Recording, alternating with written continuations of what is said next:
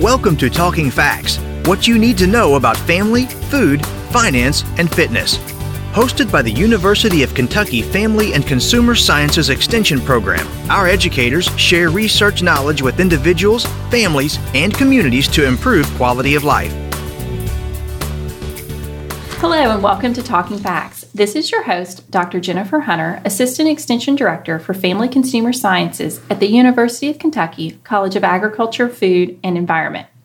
Today is again one of those days where Mindy McCulley, our Extension Specialist for Instructional Support, is joining me so that we can talk about money. And today I think is a particularly, let's call it, interesting topic when opposites attract, managing finances within a marriage. Thanks so much for joining us, Mindy. I'm so happy to be here, and I think this is a great topic. Yeah, this is one that I definitely think people can resonate with. Exactly. And that they can certainly apply to their own lives. And it's really thinking about that you and your spouse or you and your significant other about how couples manage finances in their marriage or in their long-term relationship, and kind of how, individuals have different money personalities. That's right. And how they bring those money personalities into the relationship. Well, and we all know that everybody has baggage that they bring into a marriage, and money is certainly not individual in that. There are all kinds of attitudes and perceptions that we bring in. But money can be the one that can break the camel's back sometimes. Right. Money is definitely, I think, a difficult topic. It's a delicate topic. It can be an emotional topic. And a lot of that resonates in, like you just said, with maybe the baggage that we bring in. And what we know about our money habits is that a lot of that resonates in childhood, right, which I know can be scary. And trust me, I all the time think about how am I screwing up my kids, how they're going to think and feel about money later on in life. Right. But there's a lot of research out there that tells us that those experiences that we had with money as small children are really kind of what frames how we think, feel, and spend our money today.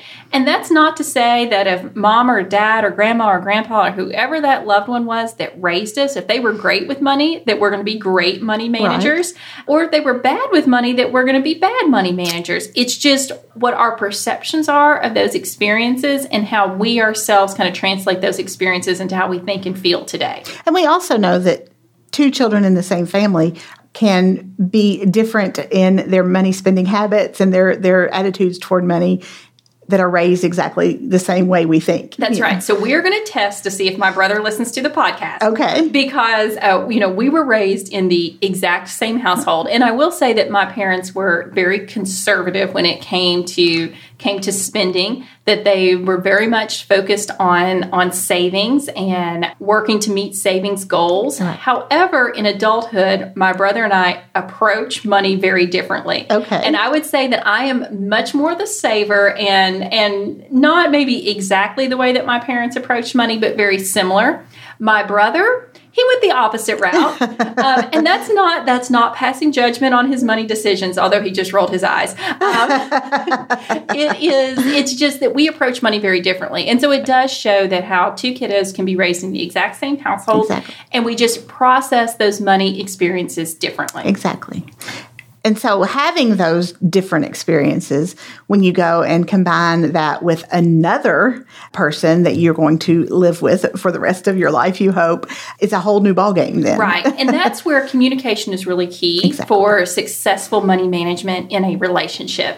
That I think often people think money's a taboo topic. Right. So they do not spend a lot of time talking about it. Or maybe it's just their own insecurities about money, that they really don't feel confident in the decisions that they've made, or they're embarrassed by decisions that they've made. And so it's just not a topic that couples really spend a lot of time communicating about, especially right, prior to entering that long-term relationship or entering into marriage. And it's one of those that really and truly they should explore ahead of time. Exactly. And so having those hard conversations is important, of identifying how does your partner feel about financial security? Is your partner spontaneous with money? Mm. Do they want to have a monthly budget? Yes. Can they maintain a monthly budget? And I always kind of tell this story when I'm talking to groups about marriage and finance. That my husband and I have very similar, what I would call money personalities. But after we got married, we had, we combined all of our finances when we got married. So we had commingled accounts, and we had one debit card for the account. And I would get really frustrated that he would not bring me his receipts home, so I couldn't reconcile the account.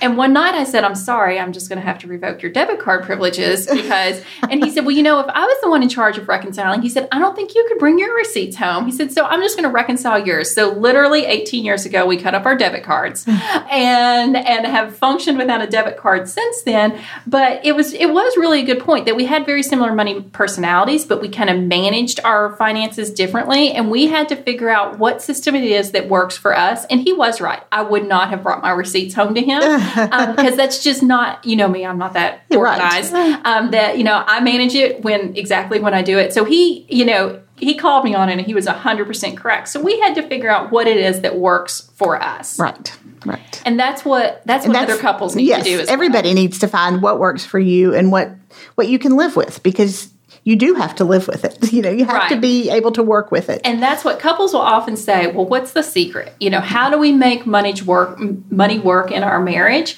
And it's exactly that. It's figuring out what works for you. I think probably the next most common question I get is, should we commingle our accounts? Do we just have one account as a married couple, or do we kind of keep our separate accounts? Mm-hmm. And I think that is really a big question. It is, and it's one that... And it works differently for different people, right? It works differently for different people. There are, research out there does make some recommendations, and the actual research recommendation is that by commingling accounts, by having one account, that really kind of solidifies the relationship. It makes everyone vested in the financial goals, and those couples tend to have greater financial success. Right. But I'll give that with the caveat of that's not going to work for everyone. Right. And sometimes it might depend what life stage it is that you got married. Right. That I got married very young. And so we didn't have a lot going in. Neither one of us had much in our bank account. It didn't take a lot to combine our bank accounts.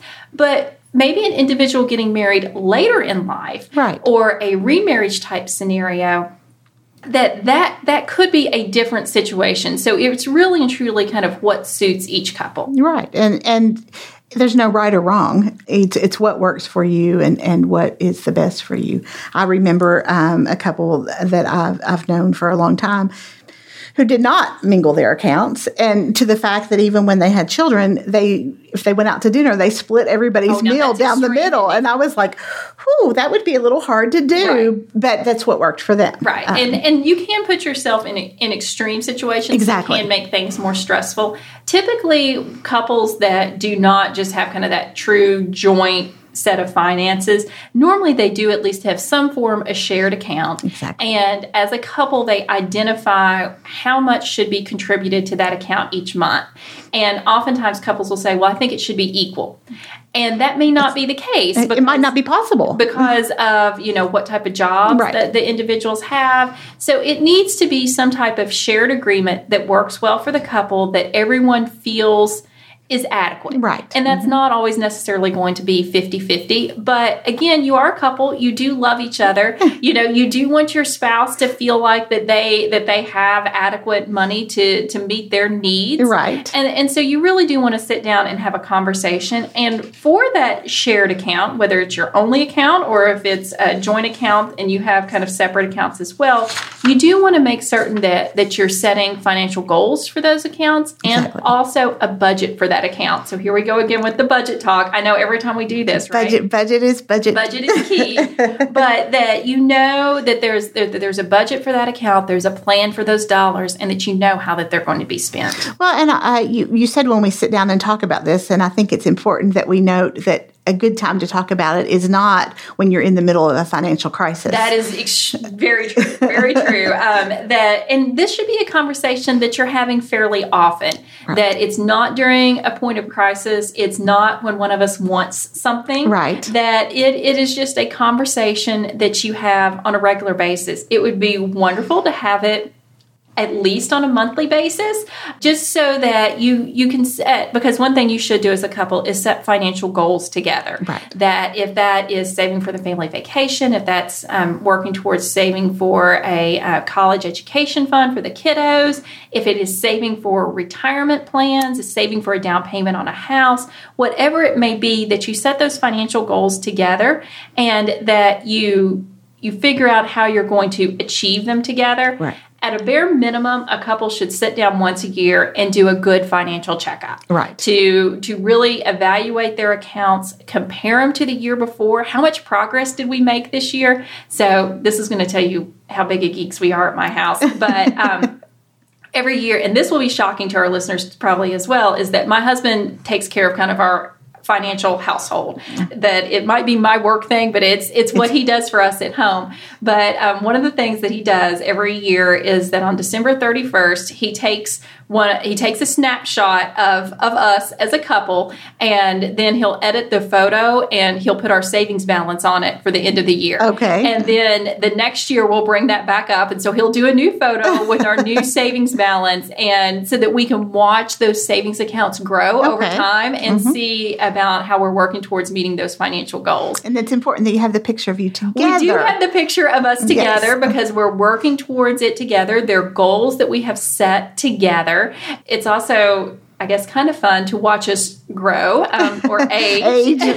age as your money grows, right? And it's also a fun way that we can look back at, where were we 5 years ago, and where were we 10 years ago, and where were we now 18 years ago, and kind of see how we've progressed over time. Well, and I can see this being a fun thing for your kids, when they get to be at this stage in their life where you are now, and they can say, oh, here's where Mom and Dad were. We're okay. We're there too. Right. So. And what started it is that I would talk about the financial snapshot at the end of every year, that everybody should do a financial snapshot. And so I almost think he was making fun of me one day when he did the snapshot of the two of us. But it works, right? It works. It's fun. I look forward to it every year. I have a file of them on my phone of photos that I can go back through. So anyway, but that's how we geek out at home.